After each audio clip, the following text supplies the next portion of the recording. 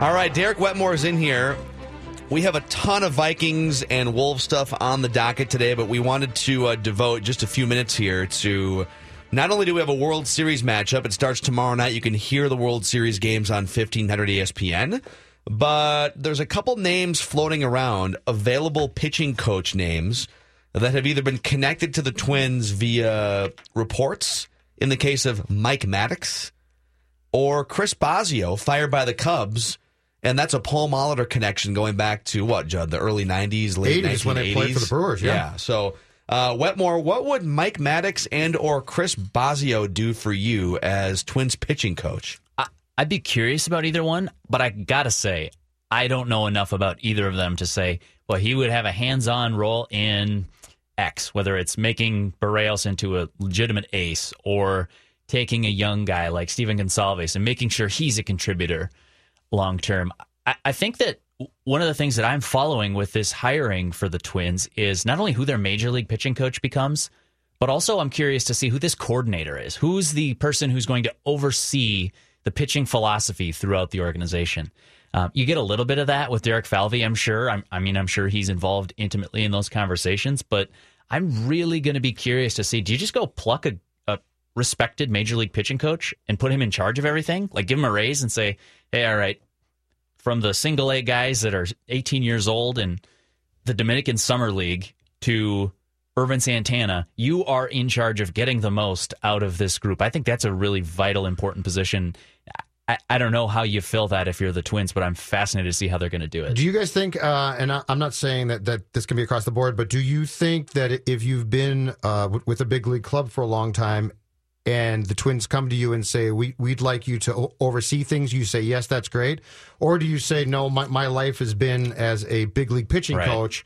What I'm going to be curious about here is this, and I'm not trying to insinuate it's going to lead to dissension, but I am curious to see if it's Bosio. That tells me, because he's Paul's friend, that tells me that they defer to Paul. If it's Maddux, that definitely means that the executives went with a guy that they liked. It's not a problem because both are good, but I do think it'll definitely be a telltale of who hired that coach. I disagree. I think I don't think you can glean that just because Mike Maddux comes from the Rangers and Thad Levine knows him from the Rangers.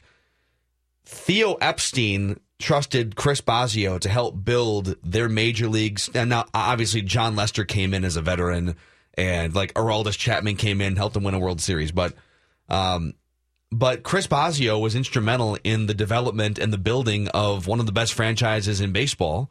And I don't know if he was 80% deserving of credit or 10%. It's hard to say. But it's possible that Thad Levine and Derek Falvey could look at Chris Bosio and say, wow, the work you helped with in Chicago, we think you're just the best candidate. Is it more likely that Mike Maddux is, because of the familiarity Thad Levine has with him from the 6 or 7 years he was with Texas, Mike Maddux, that would be the Twins front office choice? But it's all speculation. Right. I will say that Mike Maddux from 2009 to 2015, whether it was success by association or whether it was causation, was part of a resurgent Texas Rangers pitching staff, and a staff that struck out a ton of hitters, went to a couple World Series. So, again, like, is it success by association or causation? We don't know. I would think that there's some cause in there. Well, conversely, too, on the Bosio point, yeah, it's Paul's friend, but Molitor does not strike me as the kind of guy who would just say, hey, here's an important position in the organization, and since we're friends, you're my guy. And Bosio's clearly good. I'm not trying to say it's a favor. I'm just saying that there's a comfort there. And I know that when Paul got the job, initially there was talk that they at least went to the Cubs and inquired, and the Cubs at that time said, no, Joe Maddon's going to keep Chris Bosio. Another interesting note, Jim Hickey's a free agent. He's a well-respected pitching coach who spent years and years in Tampa Bay. Problem there is he was working with Joe Maddon, who reportedly is now going to interview him for that Cubs job. Yeah. So there's some moving pieces here. I'm really curious to see how it shakes out, but I just think that there's a couple of ways that you can go if you're the Twins, and I'm going to hold off judgment on either one. One, you can go get a big name. Go get somebody you've heard of before. Mike Maddux, to me, would be that guy. The other is, and this is no disrespect to James Rowson, but it's almost like if you went and got the James Rowson of pitching. By that, I mean somebody who's sort of respected in the industry. People know who he is. They think he's done good work in a smart organization. In Rowson's case, it's the Yankees. But let's be honest, the average fan, not aware of him at the time that he was hired. It's, who's their new... Well, I knew who Bruno was because he played for the Twins, but who's this Rowson guy? And I wouldn't be shocked if the Twins did something like that. Yeah, there's some big-name free agents available, so maybe you just go sort of the path of lesser resistance and hire someone who's already been a Major League coach. But if I'm Molitor, if I'm Falvey, if I'm Levine, I'm looking at this and saying, okay, we have a lineup that's built to win right now. I don't think you need significant upgrades to the offense to be a competitive team next year. But they do have a pitching staff that needs a lot of help. A lot of that's got to come from within the organization. A lot of young players you trust and expect that they're going to develop. I think that's point A as you're looking to hire not only a pitching coach but also a pitching coordinator is, can you take Fernando Romero and make him into a productive top end of the rotation starting pitcher? Can you do the same thing with Steven Gonzalez? What can you make out of Aaron Slegers? Can you keep Kyle Gibson's career on track? There are a lot of questions because I don't think you're necessarily going to go out and spend Zach Greinke money and just say, hey, 2 free agents, boom, pitching staff is fixed. I think you got to fix from within. You got to make sure that when you have a collection of Trevor May, Alex Meyer, Kyle Gibson, like highly touted big-time arms, and I could go down that list even further, that you wind up with something in your major league rotation. That it's not just, well, these guys are coming through, and let's just hope to God that they come through and become aces. That there's more to it than that in terms of modern teaching and direction and development. And that's why I think pitching coordinator is such an important role. Yeah, the development continues when you get to the big leagues, and you got to have a guy you can trust to bounce ideas off of, whether it's mechanics or just approach and mindset and things like that. Which is why I bring up Rowson, because he's not just a mechanics guy. He definitely has a hand in some mechanics. He works with a guy like Byron Buxton to overhaul his swing throughout the season. But from everything I heard in spring training, it was a lot more about like mindset and getting to know you. The cliches, getting to know the guy before you can work on the machine.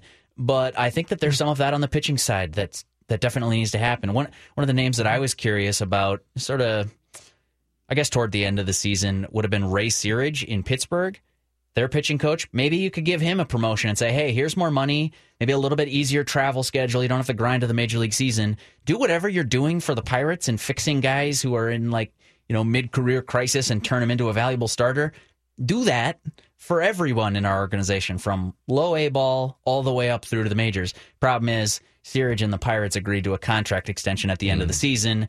He'll be the pitching coach there for a couple more years. But I think that's the thought process that you have to have if you're the Twins. I'm not necessarily just going for a name.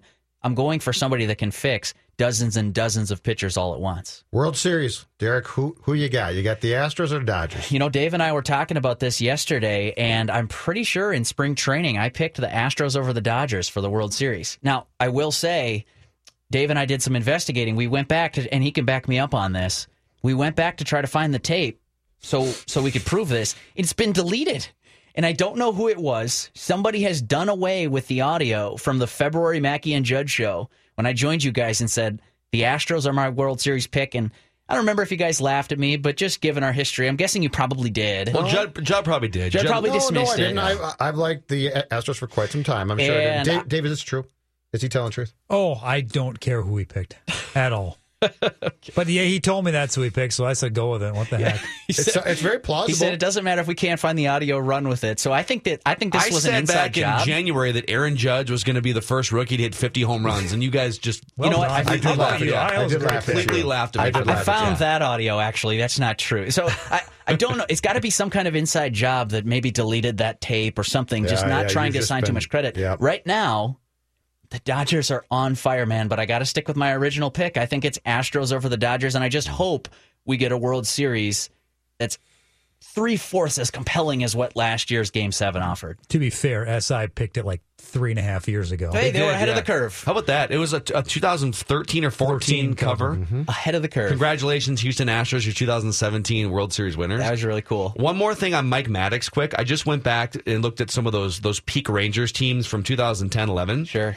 And Colby Lewis, correct me if I'm wrong, didn't Colby Lewis go to Japan and came back to the major leagues? And he became their best starting pitcher in 2010.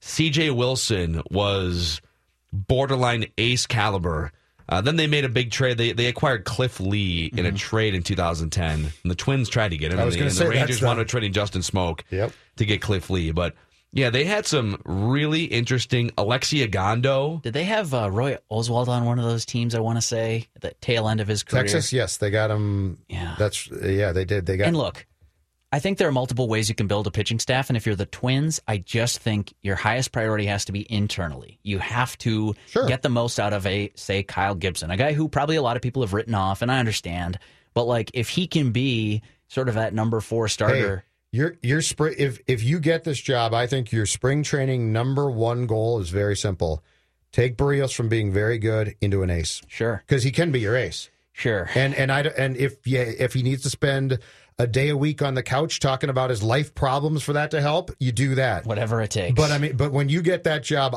the number 1 selling point, if I was talking to people for that job, would be, tell me how you're going to take this guy from being very good and having very good stuff to being an ace. A couple of things, and I know you guys got to kick me out, but one thing that I would say, when we look at, and this is another conversation for another day, but when you look at the free agent market and you look at what this winter could hold, I think if the Twins are going to spend big money, Phil, you and I talked about this last week, I feel that you should spend a lot of money upgrading the bullpen.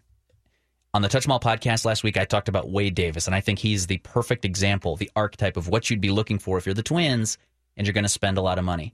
There are some good starters out there, and you can spend on starting pitching for sure, but I think the priority is getting that back-end reliever or 2 or 3, whatever it takes. The second point I'll make on money, there's no salary cap in baseball, but you look at what your player payroll is going to be, and you have kind of an idea. There's no salary cap on what you can spend on a good coach, a good coordinator, a good front office member, anything like that. And I think the Twins should take advantage of that. And if you're going to go pluck somebody who's well-respected, pay him more money, give him a better schedule, and maybe more prestige, and be sort of a full system coordinator, I think that could be an area where you could go get some smart people from a different organization too. On the Wade Davis conversation, you can find that. We did like 30 or 40 minutes on what the Twins should do to boost their bullpen in the offseason. Touch 'Em All podcast. My hot take for the winter on the debut offseason Touch 'Em All podcast this year. It was a lukewarm take, which for you is a scorching hot take. But you can find Derek Wetmore stuff, 1500ESPN.com, and download and subscribe to our Touch 'Em All Twins podcast.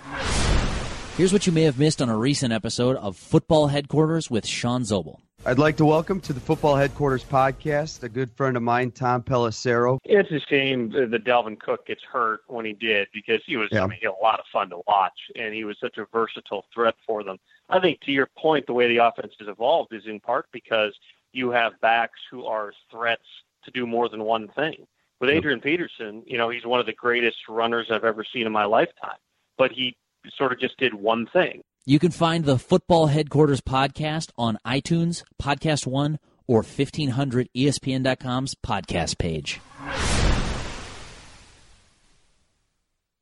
Call of Duty Modern Warfare is here, and so is Mountain Dew. Roger that. Now you can unlock in-game rewards like only Dew can. Wait, what rewards? A Dew Operator Skin. Man, I love Operator Skins. Dual double XP, and even Call of Duty points. You're kidding me. Double XP and Call of Duty points? This is incredible. I can't believe it. Soldier, get a hold of yourself. Oh, roger that. Look for specially marked packaging and visit mtndewgaming.com for details and restrictions. Open to U.S. residents, 17 plus. Call of Duty points available on 12 and 24 packs and free 20 and 23.